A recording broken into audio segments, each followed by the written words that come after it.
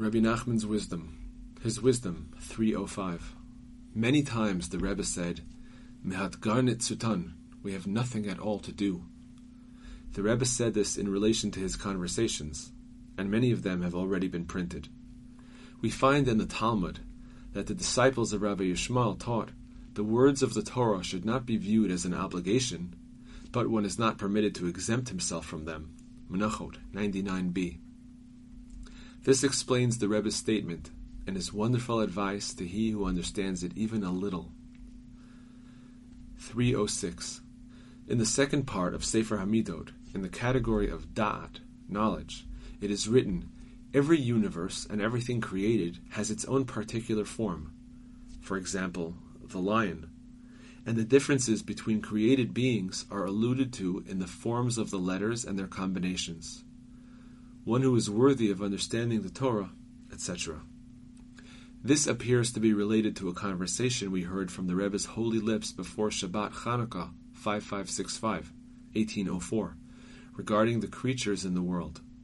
The Rebbe said, every human likeness is included in the word Adam, man, as mentioned in the Torah. God said, let us make man, Adam, in our image. Genesis 1:26. As soon as he said the word Adam, he included every human likeness in that word. The same is true of such words as behema, animal, and chaya, beast, used in the account of creation. These words include the forms of every animal and beast. The same is true of everything else created. The Rebbe spoke at length on this topic.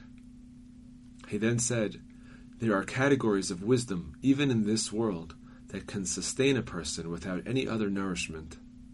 There are such awesomely wonderful categories of wisdom, even in this world. A person can live without eating or drinking with such wisdom alone. The Rebbe spoke at length, but we were now worthy of recording the rest.